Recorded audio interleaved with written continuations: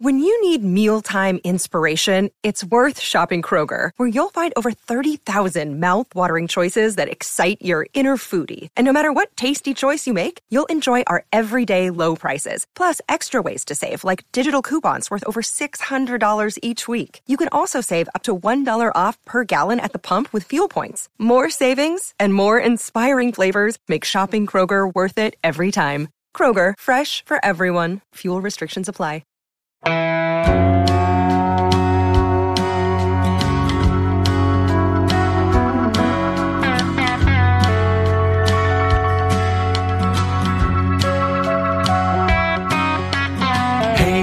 Hey, where you been?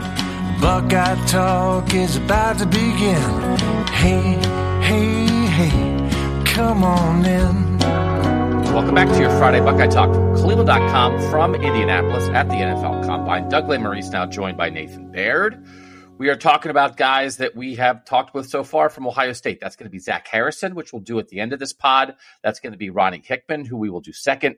And we are going to start off with Cam Brown at cornerback for the Ohio State Buckeyes. Nathan talked to both Ronnie Hickman and Cam Brown on Thursday. I talked to Zach Harrison on Wednesday. As you listen to this, we are interviewing C.J. Stroud and Jackson Smith-Njigba on Friday morning, unless you got up at like 4 o'clock in the morning and started listening to the pod, in which case, man, we love you extra.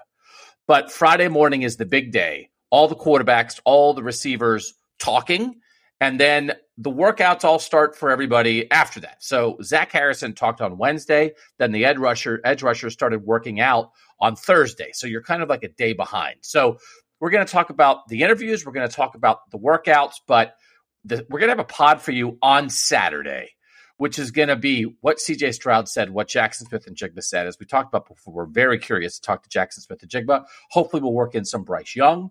We'll work in some Jordan Addison, some Quentin Johnston, the guys who are competing with these Buckeyes in the draft for positioning, Nathan.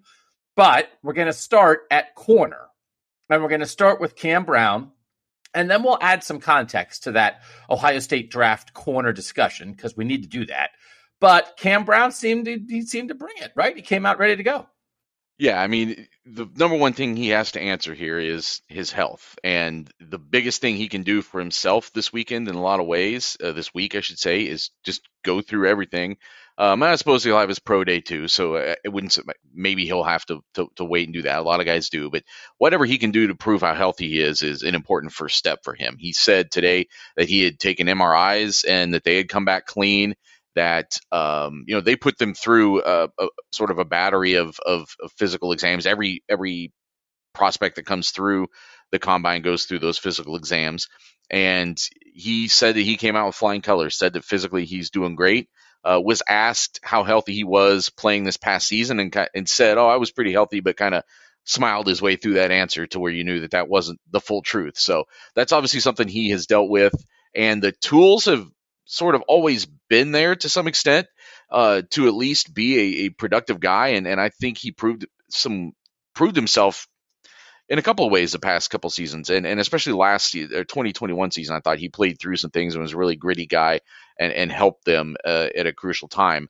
But to be an NFL guy, I think teams need more assurance that he's going to be on the field, and that's something he can really help himself by having good performances this week, but also just looking healthy, looking like he's ready to go to an NFL camp. He might not get drafted, right? Like that's I'm right. Looking at, and this is rough this kind of year because there's some draft analysts who really know what they're doing, right? Who evaluate tape on their own, who talk to a gazillion people. Dane Brugler is a guy like that. Daniel Jeremiah is a guy like that. We know the people that you trust. They're not maybe yet into the 200s, right? They're not zeroing in on who really is going to go in the 6th and 7th round yet. So there is a thing called NFL Mock Draft Database that doesn't claim to be smart, but it is comprehensive. And they just grab every mock draft in the world and they throw it in this database. And so the early March, don't make any bets based off the NFL Mock Draft Database. But right now on that list, Cam Brown is the 41st cornerback. He is player number 322, and that's like not getting drafted. And so I think this Right. this is a big thing for him to show that he is worth a second look, I think, for teams, because there's a lot of tape Right. over a lot of years, but it's a little bit hit and miss, I think, both from level and consistency of health. But if he drops some numbers in workouts, if he's agile, if he jumps, if he's strong, if he's fast, then all of a sudden you take a second look at this guy and maybe you think, okay, this guy mostly was hurt, but there's a really good player in there. So two things. There isn't necessarily a ton of film. I mean, going back to 2020, it was the second game of the year when he blew that Achilles out. So barely, and he was, as we just had an argument about on the pod last week, he wasn't a regular player. I mean, he was the nickelback. He came in situational things with that defense. And in 2021 played more, 2022 played more, but still missed a lot of games these past 2 years. So he doesn't have a ton of film out there. But I think that last attribute that you said, that last factor, is maybe the crucial one. He was asked today what he wanted to run in the 40. He said 4.2. That is super ambitious, obviously. I think I was trying to find any time in Ohio State, an official Ohio State time at the combine below 4.3. I remember Chris Olave last year did 4.26 unofficially, and we all lost our minds. And then it turned out that wasn't as fast as he was actually running there.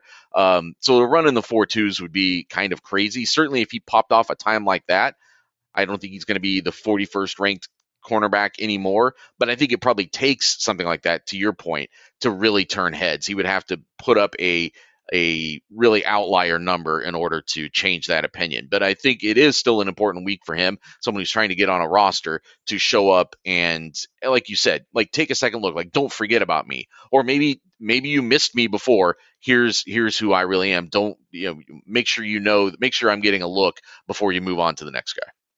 So this would be good for Ohio State to have a guy go high again. And there is some stuff where it's like backwards, right? What you really want is to have had players who were so good and contributed so much to your team and were so talented and skilled that they get drafted high. Like, to have a guy who was good but hurt and fine and then get drafted, I don't know what it does, but they need juice back. They need juice back at corner. And last year, they did not have a cornerback drafted. And that broke a run of 1, 2, 3, 4, 5, 6, 7, 8 straight years of having a cornerback drafted. And we know a lot of them were very, very high. So just to get back on the board, Nathan, I don't know, maybe it would just make Buckeye Talk listeners feel better.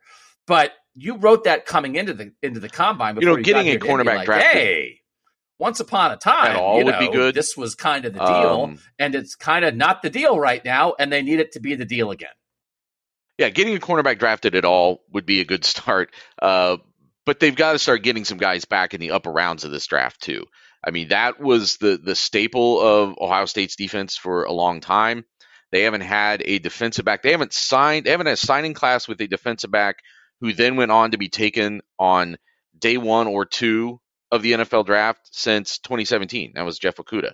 They haven't had a defensive back go in the top 3 rounds since then. And that used to be a thing that you would just count on like clockwork for Ohio State cornerbacks, right? Like, maybe not every year. There might be a gap here or there, or safeties, mixing the whole group in there. But they've got to get back to where they get some guys at the upper echelon of this draft. And next year they're going to have some candidates, whether it's Denzel Burke, whether it's Jordan Hancock. There are guys who I don't think you look at them right now and say that is a surefire top 100 pick in the NFL draft next year. But there are certainly guys that you look at and say they are they have a springboard to that.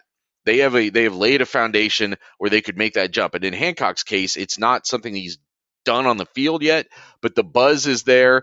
We talk about the world famous Lattimore Hooker watch list that we do every summer. He's going to be headlining that, really, in a lot of ways, I think, because the way he was talked about last year as being such a potential solution for that defense that never materialized, if he gets a healthy runway into 2023, you could see a guy like that maybe blow up and take a big jump. But they've got to do something to get the best defensive backs in the country recruited at Ohio State and developed at Ohio State, because as we saw last year, you're getting on the field with the best skill position players in the country, and that's how you beat those teams. It didn't really matter that much in the first 11 weeks of the year, but it mattered against Michigan. It mattered against Georgia in terms of determining how games played out.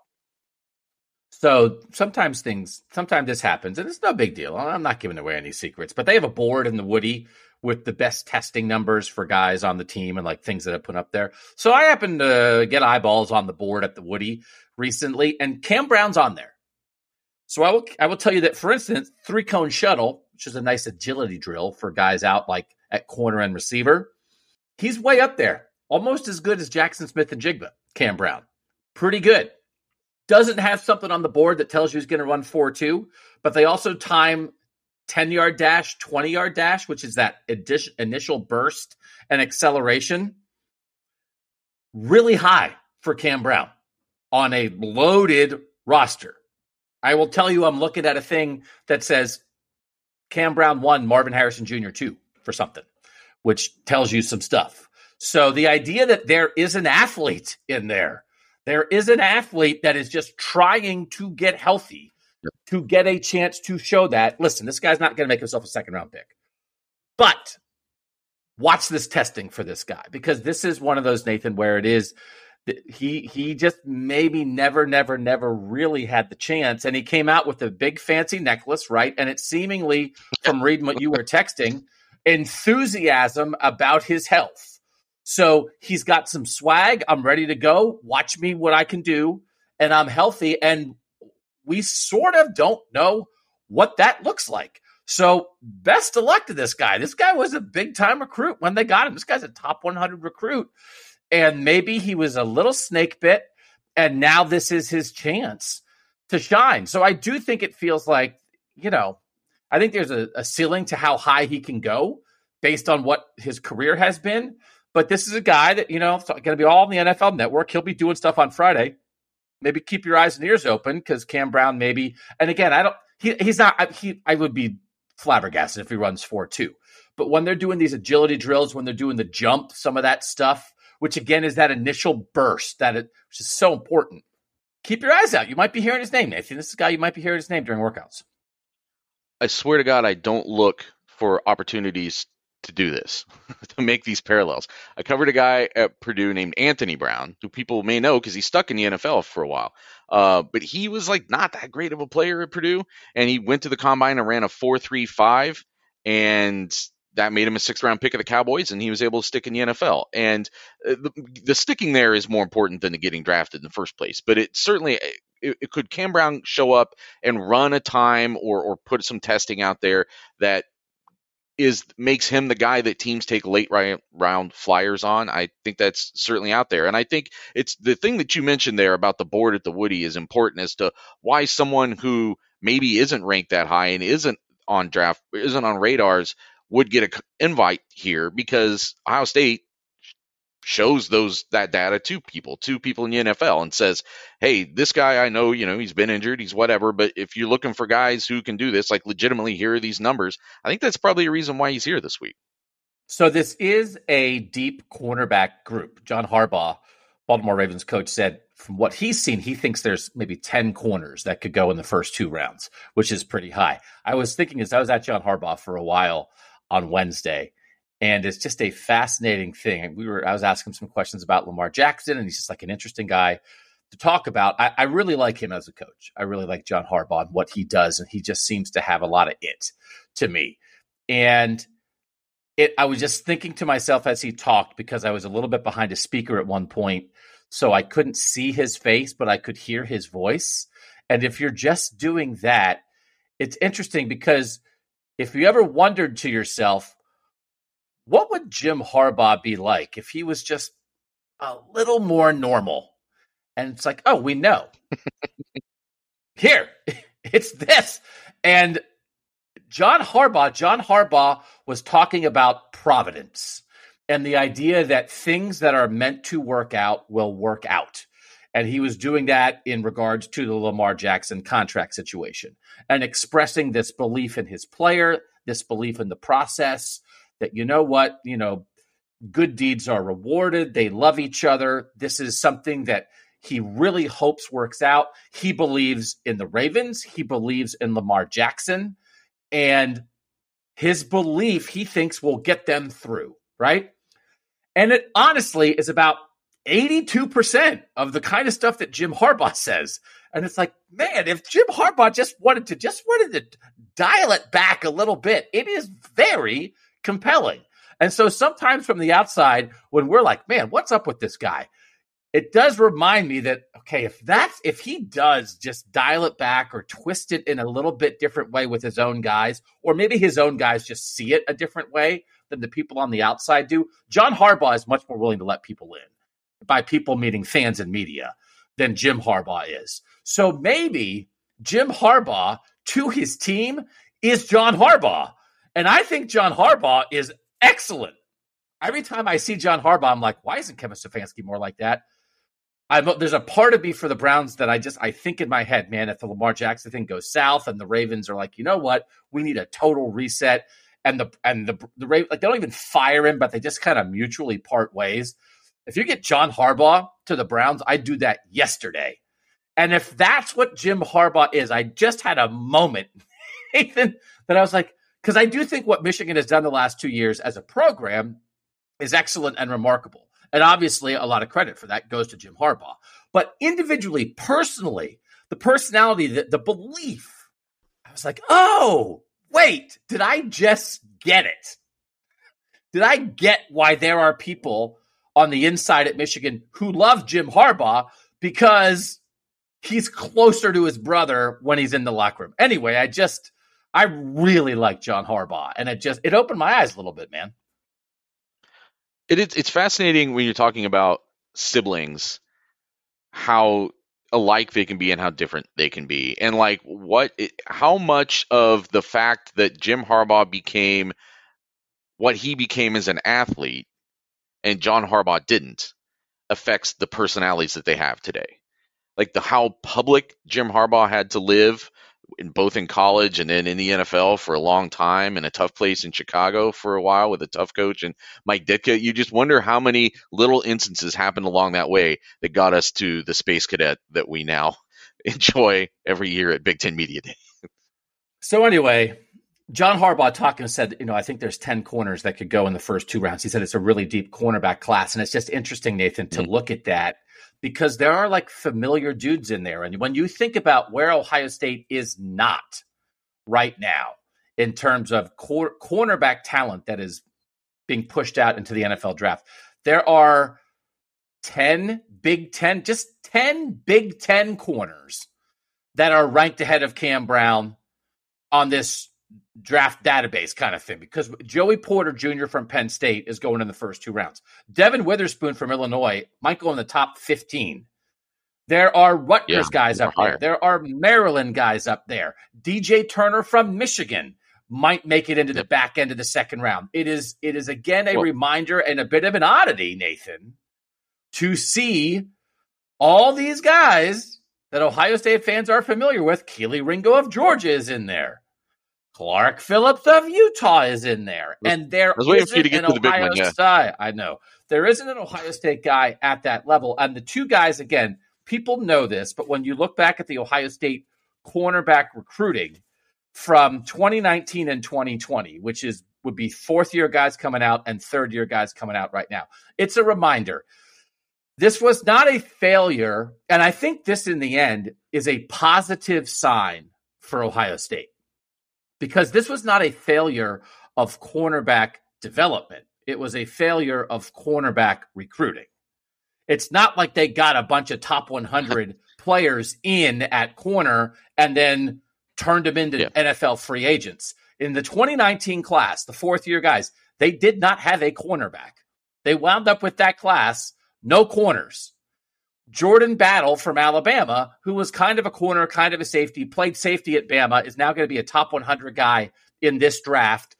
He was a huge decommit from Ohio State. I think one of the bigger decommits from Ohio State that I've been around in 18 years. That was a big loss. He winds up being a safety in college anyway. But anyway, he's borderline. But still, they would have loved to have Jordan Battle anywhere in the field at Ohio State. And then 2020, the 3 corners they signed, Ryan Watts, Cam Martinez, whatever he was, whatever you thought he might be, if they thought he'd be in the secondary, and he is, he's a slot corner now, nickel safety, and Legend Cavazos. But it's really Watson Cavazos, and Clark Phillips flips late because Jeff Hafley leaves. He goes to Utah. Clark Phillips, maybe back end of the first round, probably middle of the second round, was a really, really, really good college player that Ohio State fans are very aware of at Utah.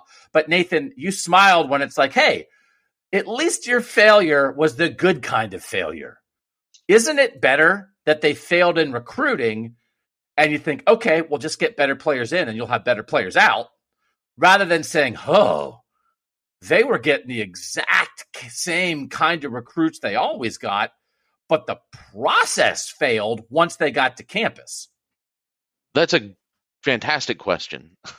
Because the counter argument is that if you recruit a higher caliber of player, then even if you don't coach them up to their full potential, maybe you still get a better player as a result.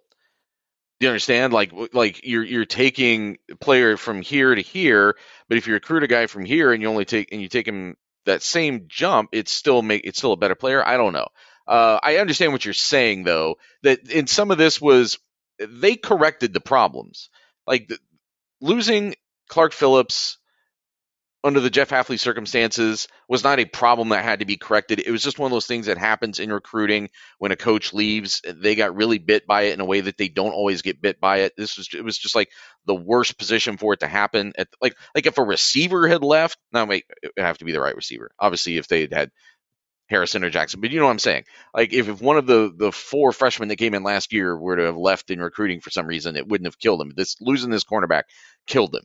And it really hurts them now to this day. Like this is kind of the ghost of cornerback problems past. And this draft experience will be the last that Ohio State has to kind of live through the Clark Phillips thing, but it's going to be there now through April. And that thing that's happening at the same time as Ohio State is trying to solidify that cornerback room this spring is an interesting dichotomy, and they've got to figure something out by the end of April. By the end of April, but at the same time, last year I think they thought they did.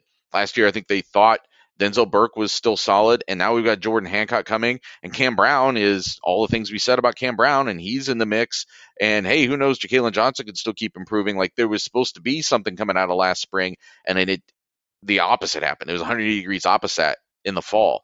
So I think the development is the piece that is missing the most right now. Like because they didn't get those top 100 guys. Well, but so I guess it depends where we're evaluating the failure. If we're evaluating it right now, as we stand at the combine and say, why aren't there Ohio State corners?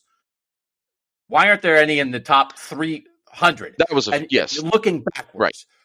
You would rather have it be that, we had these 2 terrible years of cornerback recruiting, and that's why. Right? In the process, they take such pride in their next development. Year, that's not the answer. Yeah. Which is the next thing. That Jordan Hancock and J.K. Johnson, who will both be eligible to be at this combine a year from now, were the solutions to 2 down years of cornerback recruiting, because they were both top 100 national players. One of them has already left. One of them has been so hurt he's barely done anything on the field. So now if we are here a year from now, it would be a different issue. But if you look at the 19 and 20 classes, and you would say, why isn't Legend Cavazos going to be a top 100 pick in this draft? It's like, well, I don't know. He was in the 350s. He transferred. They gave him a chance to play. He didn't cut it. Right. He left. Like that's and the reason is because they didn't recruit better players ahead of him in the class of 2020. The best one they had was Clark Phillips. They identified that guy. They had him. They lost him because Hafley left. And then you could only take those guys so far. They tried to develop Watson Cavazos. They desperately needed both of them. Both of them weren't quite good enough. They went to other schools, watched the Texas Cavazos to North Carolina. They're still college football players. They just aren't at the Ohio State level that they needed. So it's an odd dip, but it's a dip we've all been aware of. It's a dip that we've all talked about. It's a dip they had to rectify. It's a dip they did rectify, at least on the way in, because the recruiting at corner got back to what it should be. And now this is the last remnant of this dip. So the reason that Ohio State is here with corners in this draft, it's the same reason they sort of struggled at corner for the past couple of years, and we know exactly why. But it's over. And now, if they do not get back to a place that is having a corner drafted every year, it's not this anymore. because this was Taver Johnson at the end of Urban, didn't get it done. The crossover from Urban to Ryan Day cost you a little bit. Hafley comes in, he's only here for a year, right?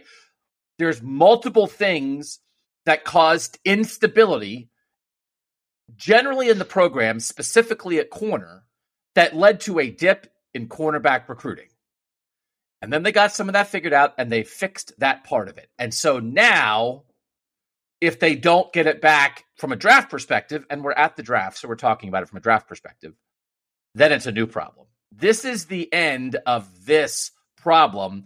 But for anybody who has any kind of memory of Ohio State football, the idea that Ohio State's best cornerback prospect is number 41 on the list of corners, and there are guys from Rutgers and Illinois and Michigan and Maryland and all over the place ahead of them, is a little weird. It's a little weird. And the best cornerback prospect in the program, like if Denzel Burke were here, would he be ranked higher than that? He would, right? Like, so it's in the program, they do have some better than that. But even those guys are right now not like I said before, like they're not absolute locks to be picked at the top of this draft next year. And so that's where I think we are at that crossover moment where, like, okay, as you said, like the failures of recruiting are now the past thing. And now there is a big, there's a lot of scrutiny on development. Like they think they have the athletes now. They just went and got David Igbinosun too, who is a guy that looked very capable in his first year in the SEC. Like that, they've populated that room with talent. And now it's a matter of somebody's got to be developed to a level greater than what we've seen on the field for Ohio State. And I would argue like any of the past 3 seasons. I do think it's interesting. This is a little bit of a good sign, maybe. I don't know. Martin Emerson, who was drafted in the 3rd round by the Browns a year ago out of Mississippi State as a corner, had a very productive rookie year for the Browns as a 3rd round corner. Emmanuel Forbes is a name who is probably going to be one of these corners drafted in the first 2 rounds. He's out of Mississippi State in this draft. And so if David Igbinosun, like, okay, he left. There's a little bit. Mississippi State's had better corners the past 2 years than Ohio State has. And he left that to come here. And guess what? You know who counts for Ohio State's cornerback list of draftees? Kendall Sheffield. He didn't start his career at Ohio State. He was a 5-round guy who I think was at Bama and then went to a junior college, then came here, was a good player for Ohio State. Wasn't a first rounder, was a good player, was a 4th round pick, has stayed in the NFL. That's all right. So maybe Igbinosun is going to help rectify this. So if you say in a year or two, now you're at a point where Hancock's been here and Burke's been here, and here being the combine, and Igbinosun's been here, it's like, okay, now you're back. Because just for the history, just for the people have it so they can take it and put it in their pocket, Chimdi Chekwa drafted in 2011 in the 4th round. Does a podcast now in and around Ohio State coverage. Good guy. Really smart. Chimdi Chekwa, drafted in 2011. No corners drafted for Ohio State in 12 or 13. Then the 8-year run. 2014, Bradley Roby in round 1. 2015, Durant Grant in round 4. 2016, Eli Apple in round 1. 2017, both Marshawn Lattimore and Garyon Conley in round 1. 2018, Denzel Ward round 1. 2019, Kendall Sheffield round 4. 2020, Jeff Okudah and Damon Arnett both round 1. 2021, Shaun Wade round 5. That's 8 straight years of cornerbacks drafted. None in 2022. And we'll see, Nathan, for 2023. And we won't know until the testing. We could say, all right, let's mark it down. Let's mark it down Friday. Will Cam Brown be drafted? We have no idea, but we do think that what he does in testing will have a great effect on that. Was there anything else that he said at the podium during his session about himself, about the Ohio State cornerback room as currently constituted, about Tim Walton, about anything going on in Ohio State that you want to share? Yeah, a lot about Tim Walton, actually, that I thought was interesting because, this is a big year for Walton, coming in as secondary coach last year and then having the cornerbacks, which are really his main focus, struggle the way they did. I think puts some scrutiny on him in this coming year. But he has a long relationship that goes back with the Walton family. Tim Walton had been the defensive coordinator for the Rams for 1 year. I think had some roots in St. Louis. Cam Brown said that Walton's son was one of his close friends, and the way he said it this year is that Walton changed his life by things he taught him this year about football, that he simplified the game for him a lot, kind of made him look at the game from a different perspective as far as things with, the angles to play and other aspects like that. And we didn't get to see that again a lot on the field this year because he was so banged up so much. But that's one indication that maybe there is that, I think the way things collapsed on the cornerback group early this past year was a surprise to everybody. The injury, not completely, I guess, maybe to the coaching staff, because he knew the injuries had screwed things up. But the way that it went south and then having to try to dig out of that hole, set a bad tone for this past year. And now what can Tim Walton do with his NFL background? I mean, we're standing here talking about how does Ohio State get guys to the NFL. Tim Walton's got a long NFL background. Tim Walton knows what an NFL cornerback looks like. So what can he do with, again, these guys who seem to be so adjacent to playing at a very high level?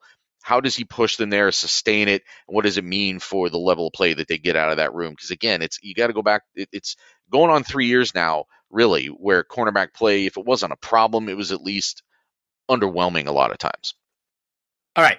First break on Buckeye Talk. When we come back, Ronnie Hickman, what he had to say at the Combine. We'll do that next after this. Doug and Nathan back. Ronnie Hickman ranked higher among the safeties than Cam Brown is among the corners. On this mock draft database, he's 10th among safeties. Brian Branch from Alabama seems like the consensus number one safety. Some other names in there that you'd know. Brandon Joseph. I know that you talked to him, Nathan. We can talk a little bit about that. Started his career at Northwestern, played against Ohio State in the Big Ten championship game in 2020, finished his career at Notre Dame. Jair Brown from Penn State is a guy that's gotten a lot of attention lately. A lot of people really like him. Chris Smith, who I just thought was a great player at Georgia this year, sort of the captain of that Georgia defense. But Ronnie Hickman, projected at the moment as the number 142 overall player in these mock drafts, the number 10 safety. What did Ronnie Hickman have to say on Thursday, Nathan? So the main thing I wanted to ask Ronnie Hickman about, because, again, those numbers tell you about where he would probably be, maybe looking at trying to maybe get in the fourth round. I don't know if he can push into that top 100 conversation. He would have to test really well here this week, probably. But I wanted to kind of get his perspective on the trip that he took through Ohio State, the journey he took at Ohio State, and how it may be a benefit to him at this point, because there are things that were not a benefit to him at the time he was at Ohio State. Playing under 5 different defensive coordinators over the course of those 5 years isn't a good thing, isn't a positive thing, really. And moving around, bouncing around the way he did, I guess could be a positive thing. But you got to remember, he came in at a time, 2018, Ohio State is still a 2 high safety system. 2019, they go to the single high safety system when Ryan Day comes in. They're still using that in 2020.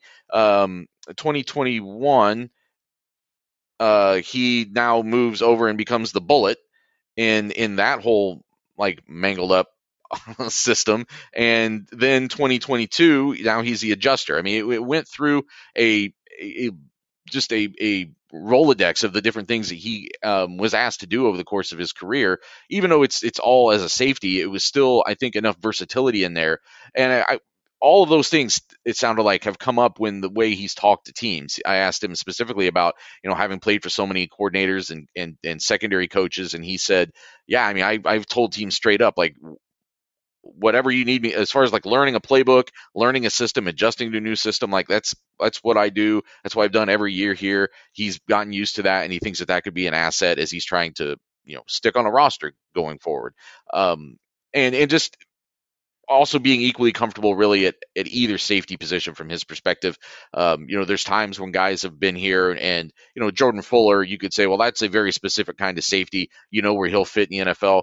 For Hickman, I think he's trying to, in a positive way, kind of ride both sides and tell teams, convince teams that he could be a more of a free safety and more of a strong safety, do either of those things that he needs to. I think the strong safety would be a little bit of a tougher ask at the NFL level with his size, but he did play in the box a decent amount at Ohio State. That's a high level, so that may be something he can convince him of in this process.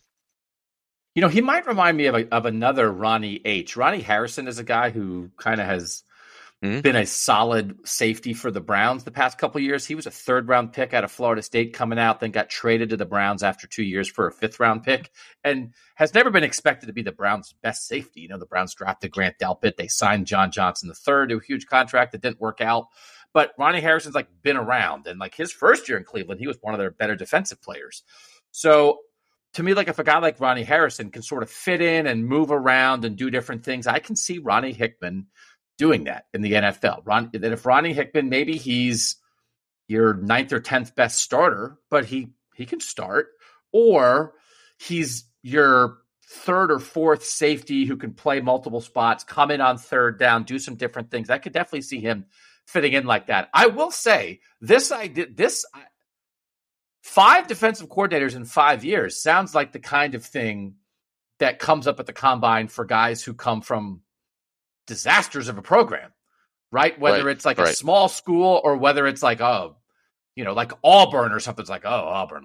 Auburn's always on fire, or Texas, established programs that are constantly firing coaches and weird stuff is happening. But 2018 Greg Schiano, the end of Urban. 2019 Jeff Hafley, good but gone. 2020 Kerry Combs. Kerry Combs to start 2021 gets demoted after week 2. Matt Barnes takes over calling the plays in 2021. And then Jim Knowles in 2022. I don't know, man. That's a nice reminder that Ohio State's been kind of a mess defensively for the past half decade. Well, and again, but also his specific position coach has changed around in that time too. I mean, from 2018 to then Hafley comes in 2019. Then they bring Kerry Combs back, and Matt Barnes is in that situation, and then finally Perry Eliano this past year. But yeah, I mean, there's been and that part of it, the position coach of it, even at a place like Ohio State, maybe guys would cycle through. That's still a little bit frequent for a place like Ohio State, but that's a little bit more understandable. But the defensive coordinators to have had to kind of learn 5 new systems, and that's not completely accurate because Day made Combs keep the single high system when he took over in 2020, and it was still the remnants of that were still around in 2021. But to some extent, learning or being under 5 different approaches, certainly to coordinating a defense over the course of 5 years is, again, it wasn't good for Ohio State at the moment. I think it's an asset for Ronnie Hickman now, and any of these defensive players, I suppose. But I mean, maybe especially for the defensive backs, as they're trying to assimilate into whatever program franchise they end up with in the NFL. Even caught a little Alex Grinch early on. 2018, Alex Grinch was the safeties coach. Yep. That guy will mess you up. So anyway, Ronnie Hickman, there are some guys here, and we'll get to Zach Harrison in a second, but there are some guys here for Ohio State who are sort of good, solid, veteran, been around football players that I don't know what else to say anymore about these guys. But there can be a thing, Nathan, where who might like good, solid, dependable football players? The NFL.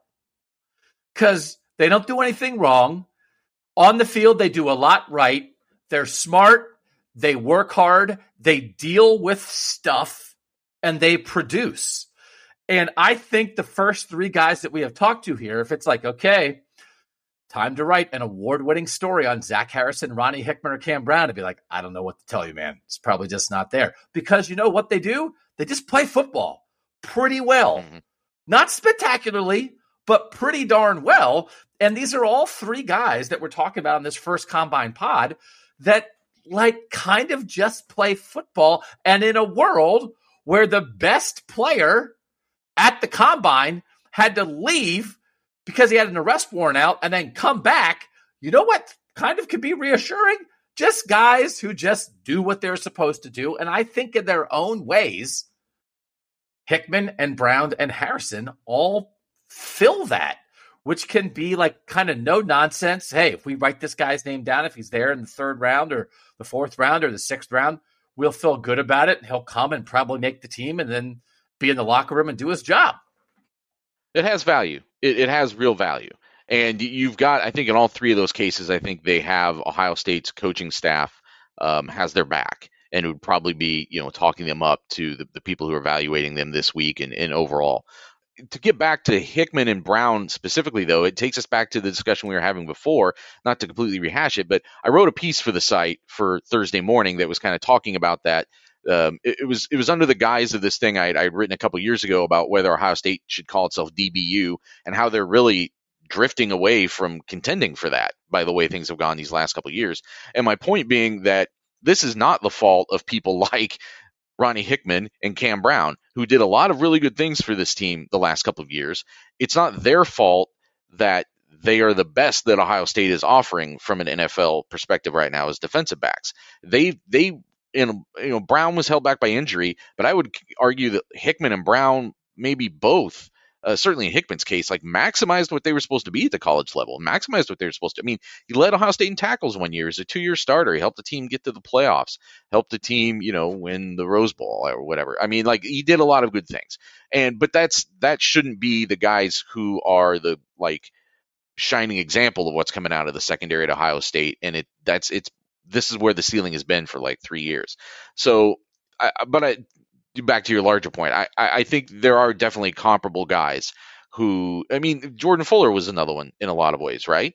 The guy we already mentioned, like that 2019 defense, he got his props for being an important part of a really, really good defense, but he went in the 6th round of the NFL draft for a reason. People didn't necessarily see an athletic upside or whatever, but all he did was go to the NFL and just keep doing a lot of the things that made him valuable at Ohio State, and in the right franchise, right system, that made him valuable in the NFL too.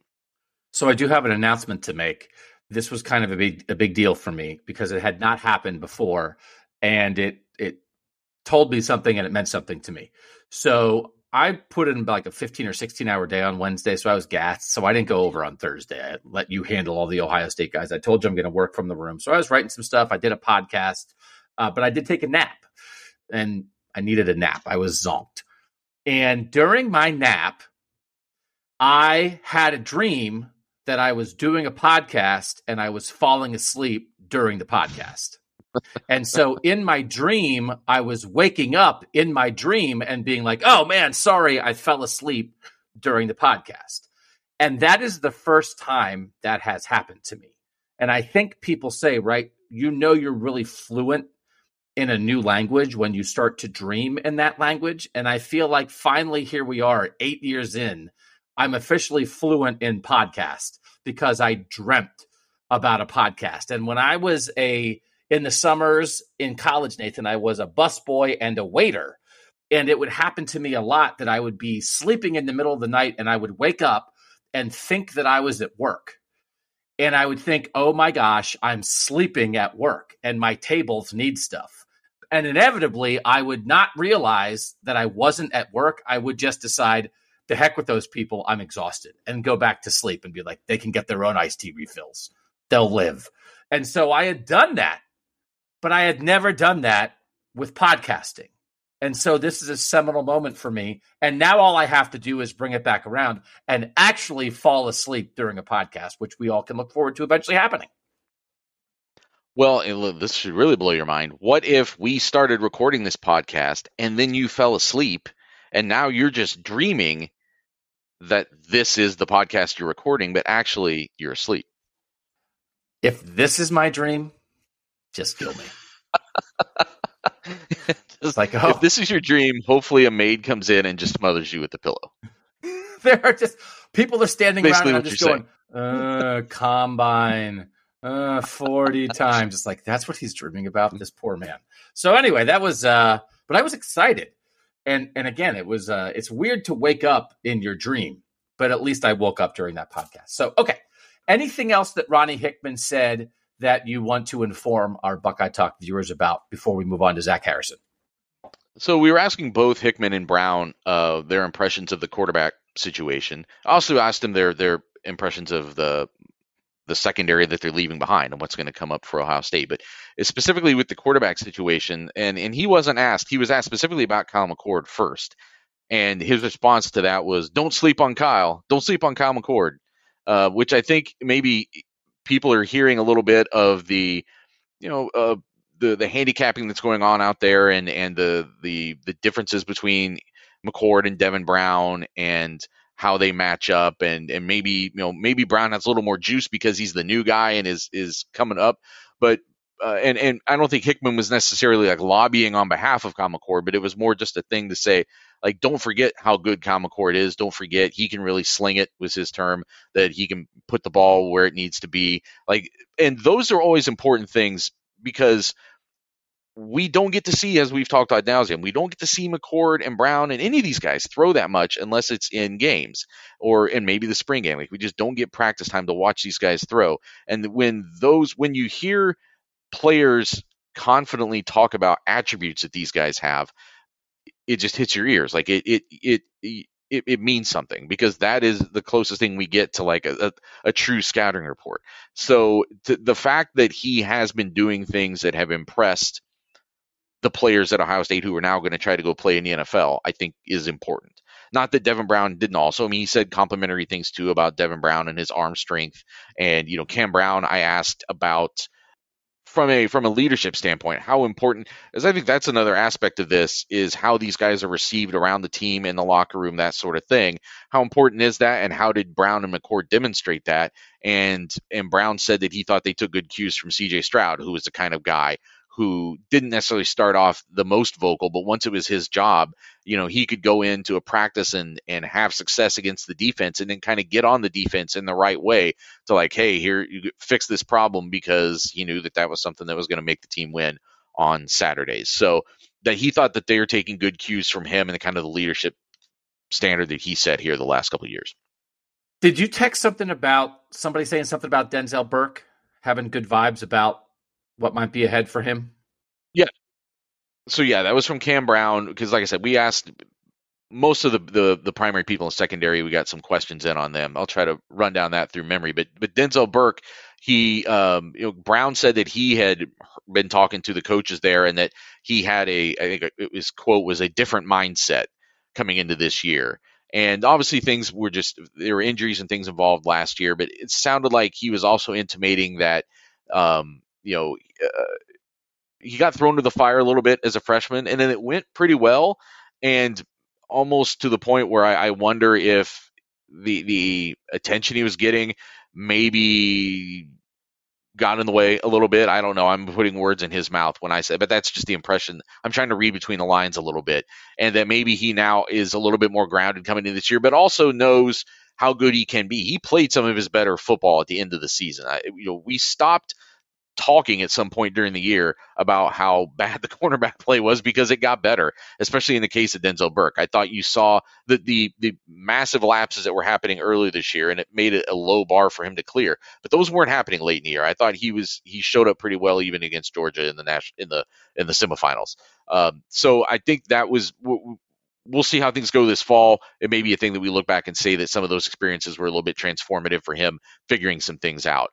I asked Ronnie Hickman, because he brought up Josh Proctor at one point when he was just running down the list of people. And I asked, like, were you surprised that he decided to come back?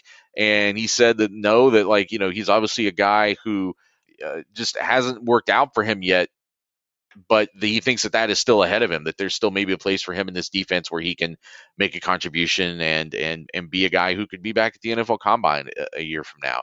And then obviously the ones people want to know the most about are Sonny Styles, Kai Stokes, and Hickman was as complimentary about them as anybody else has been. Hinted that the Styles, with his size, might be a guy that makes more sense in a box situation. So is that an indication that maybe he'd be more of a fit at Bandit than at Juster in the Jim Knowles system? I think we've all assumed that all along, but that he and Kai Stokes both, kind of sky's the limit for both of those guys. He thinks a lot of those second year guys, and they're going to need, those kind of guys are going to need to be good. Like this secondary, the defense as a whole, but especially that secondary, is really just waiting for what we talked about in the first segment. They're waiting for that guy or guys to just show up and just be NFL guys in the back end of this defense. It's been missing, and there's candidates there. It's just a matter of which one steps up first.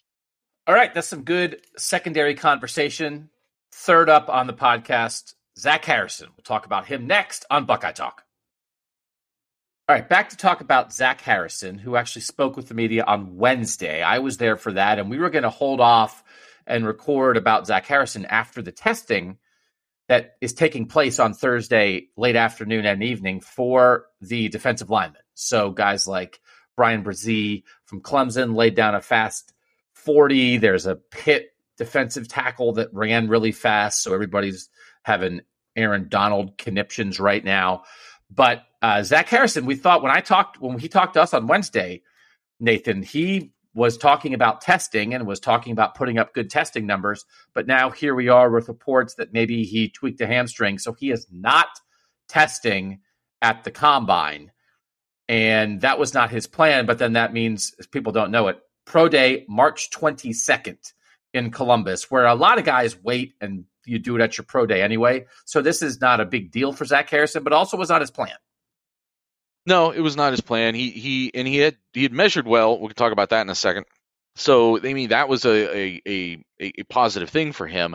But it's not like people didn't already know he had long arms and was tall. Like, you can already see that. It's the measurements that you get when you go out and do the drills and run the 40 and stuff. That can be where you surprise people and you show them something they didn't necessarily know in a black and white way. So it's unfortunate. Again, from listening to it yesterday, it sounded like he was excited to show out a little bit. But again, not uncommon. Like you said, a lot of guys do this stuff at the Pro Day.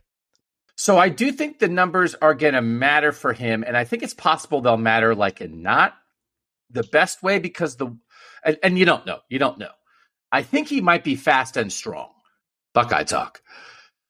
I think I'm curious about his flexibility and agility, and that seems to be just when you listen to draft analysts. We watch this guy for 4 years. Is he a very good football player? He is. Does he have the bend around the edge of the Bosa's and Chase Young? Doesn't seem like it.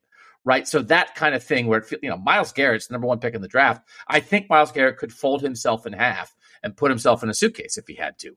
That guy has ridiculous bend. I don't know that that's Zach Harrison's game, but he's tall and he's long and he's physical and he's a run stopper. And so I will be curious where he ends up in some of the shuttle drills, in some of the jumps, again, that measure some of that explosion. So I would imagine this might be a guy that might do very well in the bench press, that kind of thing. I think maybe straight line speed will be pretty good. But I do think some of these numbers, when he does test at Pro Day, Nathan, will matter to him. And also the fluidity of the drills they put you through, and they're having you run from side to side and you're out in the middle of the field by yourself with a bunch of eyeballs on you. How fluid do you look? I do think that'll matter for Zach Harrison. Yeah, I think Zach Harrison being fast and strong is a sure enough outcome that you can put one of your $3 bets down on that and be pretty safe. But unlike someone like Cam Brown, who is trying to get that second look, like people have already had like second, third, fourth looks at Zach Harrison. As you texted yesterday, 1,678 defensive snaps. Like, that is a long body of work for people to have studied over the years, and a guy who was already on NFL radars, probably coming out of high school as a 5-star prospect. And those snaps, I think, tell you some of the things that the testing was probably not going to necessarily dispel, about like not having a lot of bend off the edge, and that just not being the strength that of his game. And I think there's a place in the NFL for him. I think he can be a productive player in the NFL, but he's has not yet shown that he's going to be a big edge rusher. And I don't know that the testing was going to make anybody think, oh, because he ran this shuttle time, that is more important than the 1,678 snaps he played for Ohio State. No, I think that's right. The list, again, using this mock draft database, has him as the number 76 overall player, number 14 edge guy. There's some familiar guys ahead of him. We know Will Anderson is going to be the first edge guy off the board out of Alabama. With the Jalen Carter issues, he might end up being the first defensive player drafted. I think he'll go in the top 5. Myles Murphy from Clemson is a guy that people remember. This Tyree Wilson guy from Texas Tech is someone draft analysts are talking a lot about. Lucas Van Ness from Iowa.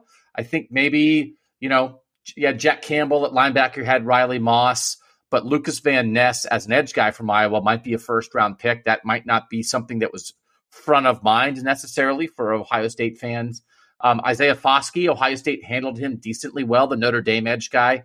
He was there in week 1. He's ranked higher than Zach Harrison. And then I want to get the name right. Adetomiwa Adebawore from Northwestern, who destroyed Ohio State in the Ohio State Northwestern game.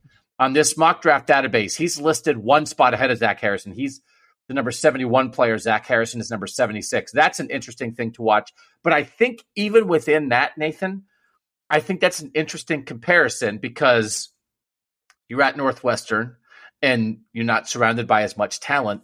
But that guy was a problem against Ohio State on that very windy day in a way that I don't know that we remember Zach Harrison being a problem for an opponent on a Saturday in quite the same way. That is not a criticism of Zach Harrison. He is a very good player. It felt like Atabare blew up that game. And so it's one of these things. There's a consistency with Zach Harrison. There's a 4-year record with Zach Harrison. But I do think, if you're looking at someone's best tape, here's the 20 best plays this guy ever made. I think you could probably pick 6 or 7 out of the Northwestern Ohio State game for Atabare. Yeah, I mean, that's the best example of a guy who probably made himself some money by what he did against Ohio State this year. One of the best examples. I would push back a little bit. I thought we did feel Zach Harrison more this year than we had ever felt him before. I thought there were a couple of games. I thought the Iowa game, I thought the Maryland game. He just that kind of just tangible presence was there in a way that it hadn't been before. I started to, but only so much in a way that it's the same way that we did last year, I guess, for Tyree Smith at times, where he had like that run of like 3 or 4 games where you really thought that he was playing some great football, but it wasn't as sustained, and then he obviously had a lot of injury things over the course of his career. I think Zach Harrison is a better NFL draft prospect than that. I think just from what he is physically, first of all, frankly. I mean, again, like the arm length that he had today, the wingspan he had today, some of the best numbers, not just this year, but like in the history of the combine for at least for his position. So those things do matter. I think NFL teams will look at him and say that's something with his baseline that they can mold into something that is an asset at the next level. But I think that also does put a little bit of a ceiling on probably what they're expecting out of him at the next level. So you mentioned those measurements. Do you have them there? Long arms, right? I do. Not yeah. maybe so 30, not quite DeJuan Jones-esque, but close. So 36.25 inches for arm length. There is a site called Mock Draftable that has a database. I want to give a shout out to 11 Warriors Dan Hope for pointing me towards that, because he had cited some numbers. I said, hey, is that just like your own? Because I actually wouldn't put it past Dan Hope to just have like a notebook at home with all of the top NFL combine performances over the past ever. But he said, no, I found it on this website. According to that, it's the longest arm length for any player at the combine since 2020. It's the longest for a defensive lineman since 2014. It's and one of the best. I think there's only been like, I don't know, 10 or so that are higher than that. Only 10 arm lengths greater than 36.25 recorded at the combine.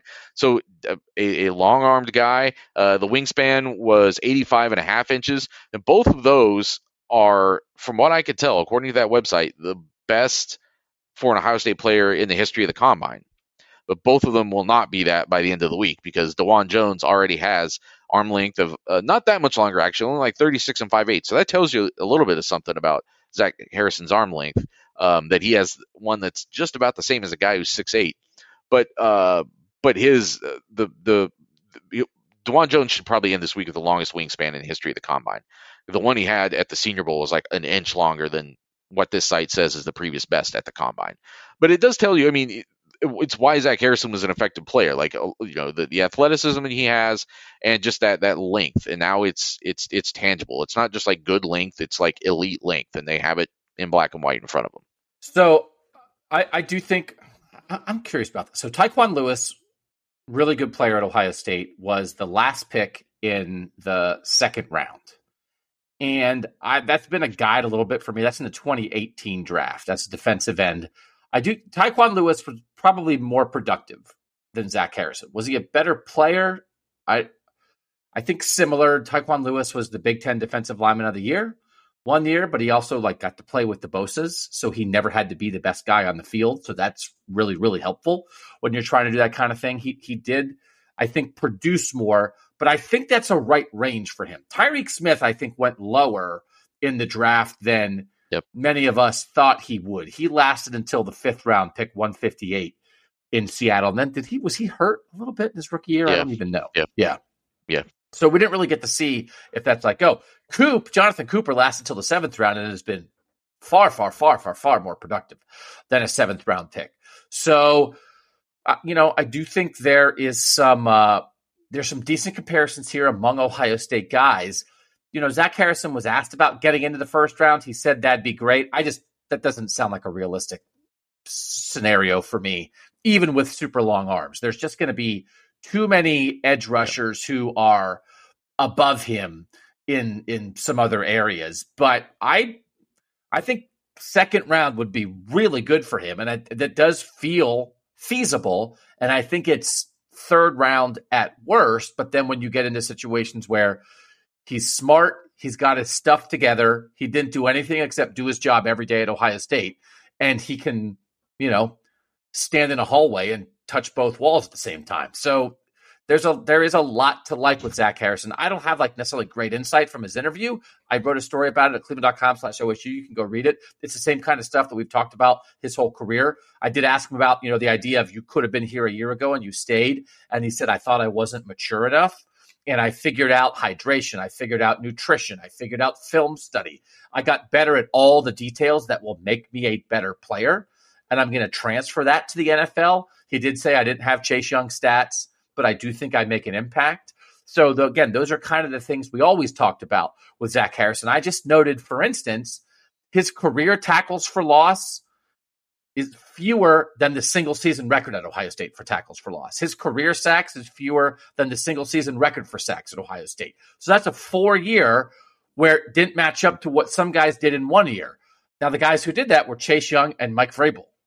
Okay, those are monsters. Yeah. We get it. So it's not a criticism, but there is something that you have to find here that is somewhere in between raw production numbers and maybe not quite ridiculous edge athleticism in some ways, but also really good football, really good person, really long arms. And so then it's, I think, how a team chooses to look at him. And do you accentuate the things that are very positive about him? Or do you accentuate, hey, maybe why wasn't there a little more of this? And I think either are real, but there's no doubt this guy's a good football player. But I am very curious of all the guys, Nathan, I'm curious to see how the NFL sees him, which we've kind of talked about before. I wonder how much he's enjoying this evaluation process, because it's the first time in 4 years where he's just really being evaluated on his own merits. I mean, he'll never in the Ohio State conversation get away from a comparison to what other people thought about him. That's what he's been judged about this whole time. It wasn't, the expectations he came in with are not ones that he lobbied for. He just went out and played football and people said, oh, he's this good. And then, as you said, those numbers that you're citing are not a criticism. They're just an accurate analysis of what he was able to do over the course of his career. And it's why I think ultimately that ceiling is there, why he probably can't get in the 1st round, because teams are going to have legitimate questions like, oh, well, do we have to use an edge rusher specialist, a pass rushing specialist for this guy on 3rd down or 2nd and long, whatever? Is he only a 2-down defensive end? And if so, even if he's great at that, does that cap where he's going to go in a draft situation? I think that's a completely fair way to look at it. And the only reason it sounds like a criticism is because we're still talking about a guy who came in with the 5-star expectations. So I think he's got a future here. I think the right system too. I'm sure there's examples, and I'm not enough of an NFL expert to know it, but I'm sure there's probably guys who have been very similar players who've stuck in the NFL for a while by just having a lot of value on those early downs. He was the number 12 overall recruit in the class of 2019 by the 247 composite ratings. The 11 guys who were ranked ahead of him in that class, 3 of them went in the top 10 picks last year that they did their 3-year thing and got out. Derek Stingley Jr., the corner from LSU, Kayvon Thibodeau, the edge guy from Oregon, and Evan Neal at offensive tackle all hit and left. 4 of the guys who were ahead of him are still in college and all transferred schools. One guy's in junior college and kind of washed out. Other guys like Spencer Rattler was ahead of him, right? So it's like, well, would you rather have Spencer Rattler's career or Zach Harrison's career? It's like, all right, well, Spencer Rattler was a Heisman favorite, washed out, lost his job, had to transfer to a lesser school. I think I'd take Zach Harrison's career, right? So, and then there are the other three guys are in this draft with him. And of those other three guys, one's ranked ahead of Zach Harrison. It's Nolan Smith, who was at Georgia, had some injury things, but just like jumped through the roof and is probably a first-round pick. He was the number one player in that class. And then the two other guys are behind him. So it's one of those things, Nathan, where, okay, Zach Harrison was the number 12 overall recruit in the country. Did he become a guy that was 3 years and out into the first round like Chase Young did, like the Bosa's did? No. Was he a guy who kind of had some stuff happen that caused him to transfer and go try to find himself somewhere else?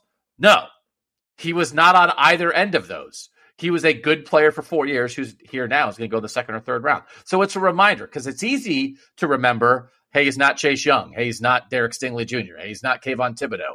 But also you have to remember, hey, he's not the guy who wound up at junior college. He's not the guy who transferred to Arkansas and might get picked in the 7th round. Right? Not everybody who was ranked ahead of him as a recruit is a gazillionaire right now. Zach Harrison, it just was a reminder to me of like, he's kind of just kept doing what he does, which is be good at his job. And again, in the end, sometimes when you're surrounded by college football has become more chaotic. That's not necessarily bad. The apple cart has been upset. It's not the status quo. It's not a bunch of coaches and administrators in charge telling these guys, you don't get paid, do your thing, you can't leave, whatever, right? But there's just more flux. This guy is anti-flux, right? People were sort of asking like, hey, you grew up in Columbus, you went to Ohio State, now you're not going to live in Ohio, and then he was like, oh yeah, I'm looking forward to sort of spreading my wings a little bit. And then people were like, oh, well, what if you went to the Browns? You don't want to go to Cleveland? And he was like, no, I just mean there's not a pro team in Columbus. So I'm going to live somewhere different than Columbus. Right. Maybe it's Seattle, maybe it's Miami, maybe it's Cincinnati or Cleveland, but whatever it is, it'll be different. The guy is anti-flux, and sometimes, Nathan, you've got to stand up and say, I'll take that guy because I know what's up. Maybe there's not some ridiculous ceiling there, but I also know he's not going to be a wasted pick. And I feel like Zach Harrison embodies that maybe as much as any guy I've been around at Ohio State, because he just came and was good for 4 years. I want to fold this back into the conversation we were having earlier, because I think there are some parallels here with Hickman and Brown, and you kind of alluded to it earlier, but Ohio State's defense has always had guys like this, right? Even the really good Ohio State defenses have always had guys who were the next step down. They were going to be middle round draft picks, lower round draft picks.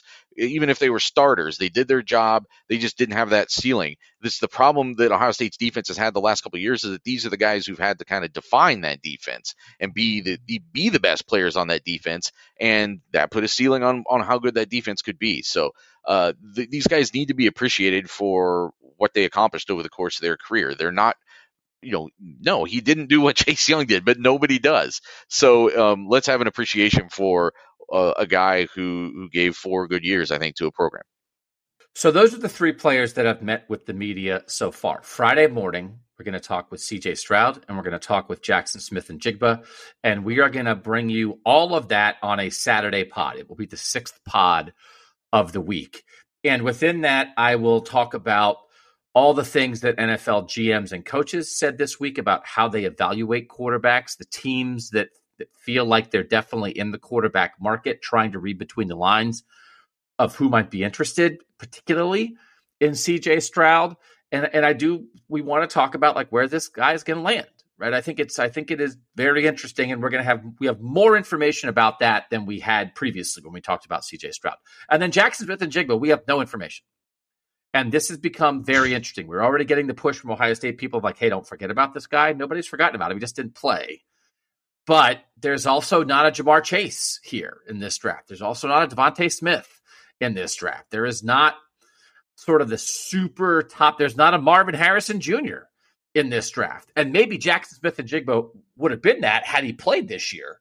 But Jordan Addison and from USC, who had transferred from Pitt, and Quentin Johnston from TCU, are the two guys that maybe are ranked ahead of Jackson Smith-Njigba, and they're just not that. So there is room, I think, for Jackson Smith-Njigba to still maybe tell people I'm the number one receiver in this draft. But it's also not a slam dunk when you missed your whole last year, basically.